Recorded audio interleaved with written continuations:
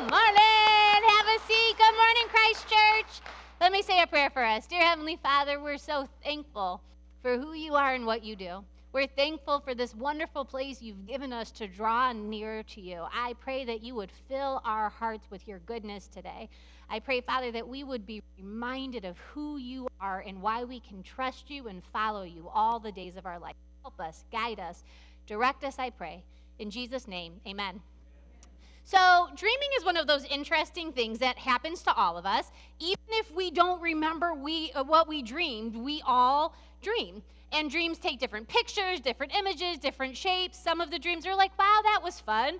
Others of the dreams were like, that was weird. Has anybody had a weird dream before? You're like, I don't even want to remember that one. That one can like fade away into the darkness. But it turns out some of us have the same common recurring dream.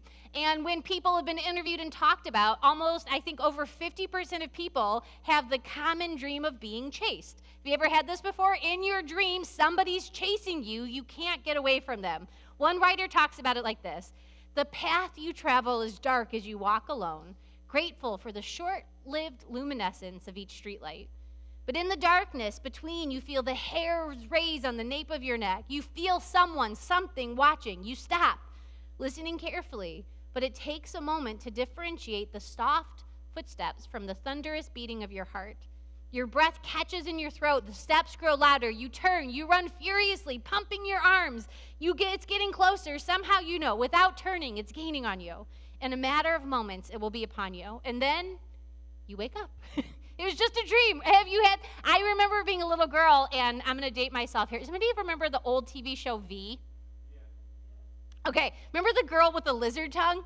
I know, I'm sorry, I'm old. Yeah, you'd have to Google it. It's so cheesy now, but in those days, it was so creepy, scary, and her and another guy from another scary thing, they were chasing me up the stairs of my house, and I'm running as fast as I can, and they're like right around to turn the corner, and then you can't move. If you had this, like you're running, but you can't move, and they're getting closer. So it's interesting because many people have this dream, and one of the things they commonly agree about is that when you have a dream of being chased, it's connected to moments in your life of heightened worry, heightened stress, heightened anxiety, and you process that anxiety, that worry, that stress because you're trying to outrun whatever it is that's terrifying, stressing you, worrying you. And there's this sense of something bad is coming after you. What's chasing you, it's never good, right? Like, it's never like, hey, let me give you all these presents and candy. Like, it's chasing you. It's bad. It wants to harm you, hurt you, consume you. You can't escape it, and you're stuck. Now, it's interesting. Brené Brown said when we feel stress, when we evaluate, like, our environmental demands, it's beyond our ability to cope successfully. That's where we start to feel this stress. And our lives are somehow happening faster. It's unfolding faster than our nervous system and psyche can manage well. So we feel worry, we feel anxiety, we feel stress. And one of my favorite definitions is this. It's the perception the situations we're facing are greater than the resources we have to deal with them. That's stress, right? Things are happening. I can't solve them. I feel stress. And whether it's I don't have enough time, I don't have enough energy, money, ability, help, this disruption creates all of these marks of stress. And whether in our dreams or while we're being awake, these being chased, it's something we can't deal with, something we can't cope with. We don't have the resources to handle it. We're being chased. We can't outrun it. We can't defend ourselves against it. We keep running. And then in life, when this busy and this stress and this worry all get together, we just keep making things bigger because then you don't have to deal with the problem. And then the calendar gets full and you never stop to think what is going on. But unfortunately, friends, we do the same thing in our relationship with God. We run from God. We avoid God. We think if I go fast enough, busy enough, long enough, I don't ever have to confront. He can't catch up with me. I don't have to look up close the thing I'm trying to avoid, the hurt, the disappointment, the guilt, the problem, the struggle, the shame. And we run, and we keep God at this distance. But what if all this time we've been spending running from God, hiding from God, we've misunderstood who God is? We've misunderstood what God wants for us. We misunderstood what God brings into our life when we slow enough to let him catch up. One more time, we're going to look at Psalm 23, because the imagery that David gives us helps us understand God in ways we have missed him for generations. What does David tell us in Psalm 23? The Lord is my shepherd. He's guiding me through life. The Old Hebrew actually says, the Lord is shepherding me. God is actively guiding me through my life. And then everything that David says from there, he says our relationship to God isn't based on what God's taking from us. It's not a subtraction relationship. Instead, this is what God adds to our life. When we spend our life with God guiding us, when our path is being led by him, he adds direction and rest and hope. He guides us through the darkest places in our life. Yes, we might have to go through the valley of the shadow of death, but we don't have to live there. We don't have to set up camp there. Christ is with us, and he can lead us out. So today I want to add one more picture for us in verse 6. This is what David says. Surely goodness and mercy shall follow me all the days of my life, and I shall dwell in the house of the Lord forever. Listen to how interesting this is. Many times we think, what? If God's coming after us, what's going to happen? It's going to be bad, right? It's being sent to the principal's office. It's never good when you go to the principal's office. It's always trouble, problems.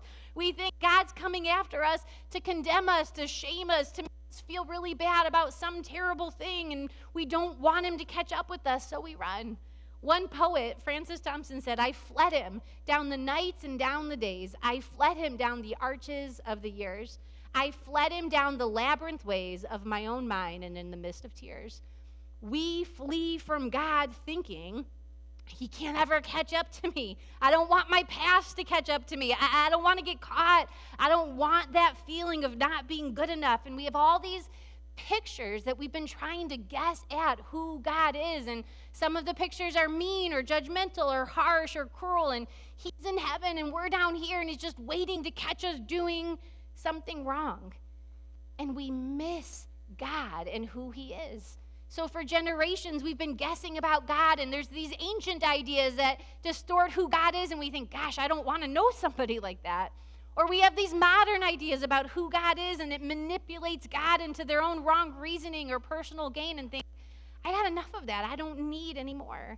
And we have all these just pieced together pictures, ideas, images of who God is, and we miss knowing the God who has historically been revealing himself to us. And David says, let me give you one more idea, one more image, one more picture to put into your mind when you think about who God is. God is our good shepherd, and the shepherd loves his sheep. If God is following us, if God is chasing us, what's coming for us isn't for harm, but for good. David said, let me give you this promise when you think about God. Here's what's chasing you, the goodness and the mercy of God all the days of your life. Again and again, what do we learn about God? He's good and he's merciful. One theologian said it like this: God's mercy is his goodness to those who are in misery and distress. His grace is his goodness towards those who deserve only punishment. His favor towards those who deserve no favor. God's patience is his goodness in withholding punishment towards those who continue to sin.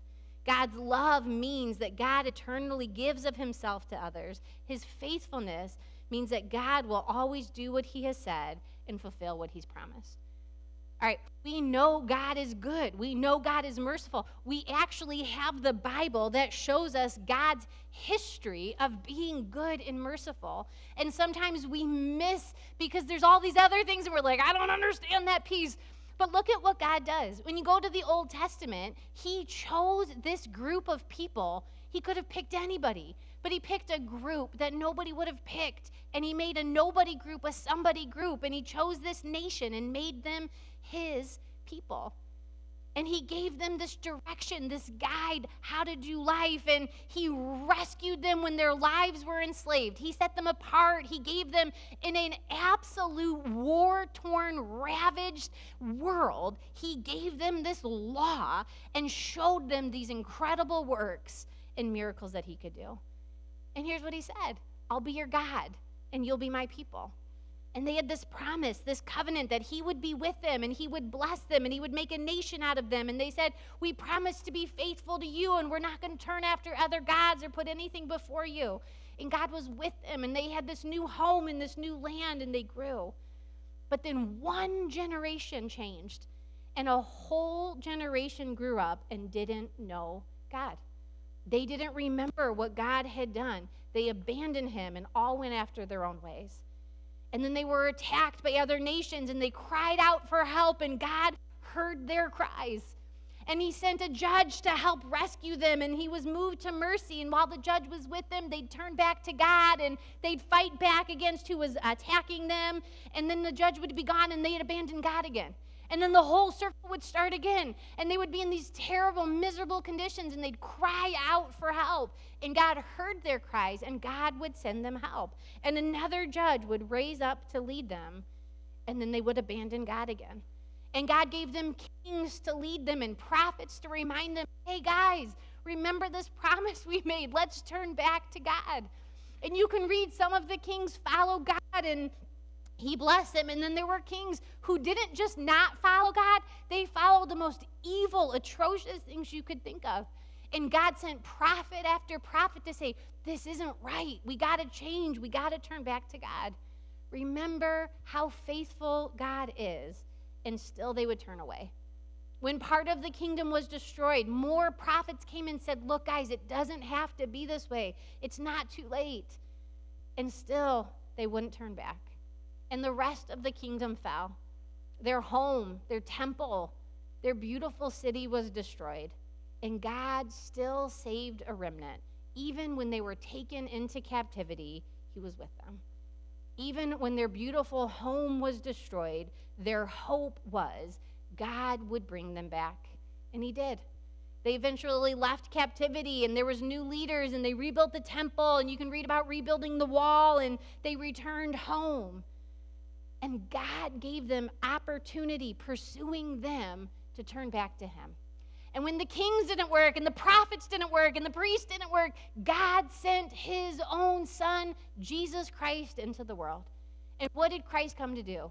Let me show you how much your Father in heaven loves you. Let me show you the goodness of God, that he who did not spare his own son, how much more for our sakes. We misunderstand God when we think what's chasing us is for harm. God has historically been pursuing us with goodness and mercy all the days of our life. Jesus said, let me give you a picture of what this looks like. And he told a story about a shepherd who had a flock of sheep. And when one little sheep went missing, he knew. He left the 99 and pursued the one who was gone. He didn't wait for the sheep to say, hey, I'm lost here. How do I get back? He didn't wait for the sheep to figure it out and wander his way back in. He went after the sheep. Jesus said, God has been pursuing you all the days of your life. Here's the goodness of God. While we were still sinners, Christ died for us. Christ didn't say, hey, figure out what's a mess, fix it, and then come find me when you're ready to talk. In the middle of our mess, Christ shows up and leads us out. God doesn't wait for us to get it all figured out. He saves us so we have any hope of figuring anything out. At our worst, Christ finds us and makes us new. At our lowest, he picks us up and shows us the way. It's not anything that I've done, but only what Christ has done for me. Because God is good. Because God is merciful. Because God cares. And not in just some general esoteric. He cares specifically about you. Your heart, your soul, your life, they matter to God. We trust in the goodness of God, the mercy of God, because of what Christ has done for us. Every promise finds its yes in Jesus Christ. We stop running from God because Christ has been actively looking for us. And for some of us, it's time today to just stop hiding. It's time to stop running. It's time to stop avoiding thinking God's going to just scold me when he finds me. What if we've misunderstood God and God wants to find you so that he can give you a new hope and a new direction for your life? What if God's not bringing harm? What if God's bringing good? What if God wants to wrap you in his loving arms and say, we've got this. You don't have to do it alone anymore. Where you've gotten off the path, God wants to guide you back to still waters. Where you've gotten lost in the valley of the shadow of death, Christ wants to lead you out into light and into hope. Where the worry and anxiety of life have squeezed out the margin of your life, God wants to lead you to a place of green pastures where you can find rest. The Lord is our shepherd. We shall not want. God wants to add his goodness to your life. God wants to add his mercy to your life. The promise isn't, when we let God lead us, that it will be easy. The promise isn't that it's going to be perfect and no hard thing is ever going to happen. No, we will walk through the valley of the shadow of death, but we will not walk it alone. It's not going to be perfect, but it is going to be good. It's not going to be easy, but it is the best path for life we could ever hope to follow. God is pursuing us with goodness and mercy. And when we let him into our life, he guides us along a path that is better than any other way we could take. Which leads David to his final thing that he says in Psalm 23, I shall dwell in the house of the Lord forever. David saying, we have a home. We have a permanent place, a resting place, a destination. This world isn't wandered aimlessly. It's not just coasting from one day to the next with no direction, no destination. We have a place that's prepared for us. You can have a house and not have a home. Two different things, aren't they? Some people have moved a lot and they've been trying to find a place that feels like home. Some people have grown up their whole life in one place and it's the best place. A home brings hope and love and confidence and security. And no earthly dwelling place can ever give us the hope and confidence as the place that Christ has gone before us to prepare. What did Jesus say? He reminded his friends, I've gone ahead of you to prepare a place that where I am, you might be with me also. Christ has gone before us. Our life has purpose and direction and hope. Our life is not an accident. Friends, your life is not disposable. It has value. It matters. It's necessary. And it is waiting right now to be lived by you. Nobody can live your life better than you. Nobody can follow your path better than you. God gave it to you specifically designed for you. Your life, your chance, your opportunity to go all in on this one wild, wonderful, precious life. And when we approach it that way, look, when it's all said and done, when we breathe our last breath, what do we know? Christ is waiting to lead us home. Our final resting place is found with him. We have a good shepherd. He guides us through the days of our life, not just in this life, but into the life to come. Will you allow his goodness and mercy to be part of your life? Will you allow him to fill up the empty places and the gaps to be your guide all the days of your life? This is a beautiful verse for us to remember. When we misunderstand God, we can come back again and again and again. The Lord is my shepherd, I shall not want. He makes me lie down in green pastures. He leads me beside still waters and restores my soul. He leads me in paths of righteousness for his name's sake. Even though I walk through the valley of the shadow of death, I will fear no evil. For you are with me. Your rod and your staff, they comfort me. You prepare a table before me in the presence of my enemies. You anoint my head with oil. My cup overflows. Surely goodness and mercy will follow me all the days of my life, and I shall dwell in the house of the Lord forever. Dear Father, I pray that you would help us. I pray when everything else slips away, we would cling to this promise from you, that we would cling to this image that you are our good shepherd, that you love us, that you lead us, that you guide us in the best direction that we can find for life. I pray, Father, where we've been running, where we've been hiding, where we've been avoiding, we would stop. I pray that you would catch up to us today, that you would fill the empty places in our life that only you can fill. I pray, Father, that you would fill our mind, our hearts, our soul with your goodness, and that all the days of our life, we will follow your direction. I promise, Father, in the hardest moments, in the hardest days, you would help us remember that you've got a home waiting for us, and it's good. Thank you for Jesus Christ. In his name we pray. Amen.